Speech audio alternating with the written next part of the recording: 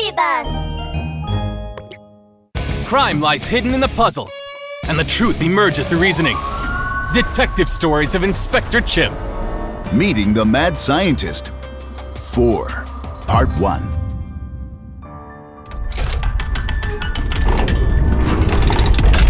When Inspector Chimp and Rollie opened the big metal door, they were greeted with the figure of a half-bear, half-machine. It was Franz Barrington, and he was snickering. We've got you now, Franz Barrington! Time for you to meet my best! When Rollie saw his rude captor, he couldn't hold it in any longer. Ow! Mamma mia! That hurt! Rollie's fist landed firmly against the wall. As it turned out, the Franz Barrington that greeted them wasn't the real villain, but a life-sized poster of him stuck to the wall. Wee little Rollie, wee! You are a silly, wee little fellow. Now he gets my name right! The real me is here! Franz Barrington's voice came from behind Rollie.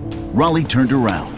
Franz Barrington stood behind him, laughing so hard he couldn't keep his mouth closed. You really are a dumb little chick! Strangely, Rollie did not get angry at Franz Barrington's mockery this time. He simply smiled as he looked at the half-mechanical bear. Huh? What are you smiling about? Have you been shocked, silly? Oh, maybe you've even forgotten your own name. Don't worry, little chick. I know your name. It's really Woo. Oh! My name is Rollie Wee! Rollie was so angry that he was about to throw another punch, but he held back. Forcing a smile, he said to Franz Barrington, Mr. Barrington, haven't you noticed that someone is missing? "Of course. Where was Inspector Chimp?" Franz Barrington rubbed his eyes and looked around carefully.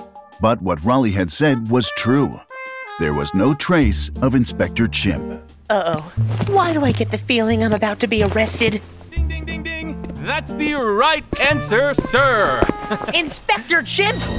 Where did you come from? Inspector Chimp snapped the handcuffs onto Franz Barrington. Then he said casually, I came in when you were provoking Rollie. Perfect timing, Inspector Chimp! Mr. Barrington, you should be ashamed. A serious scientist like you shouldn't be using science to play tricks on others. Fortunately, I was ready for you. The whole time you were setting riddles, I was observing you.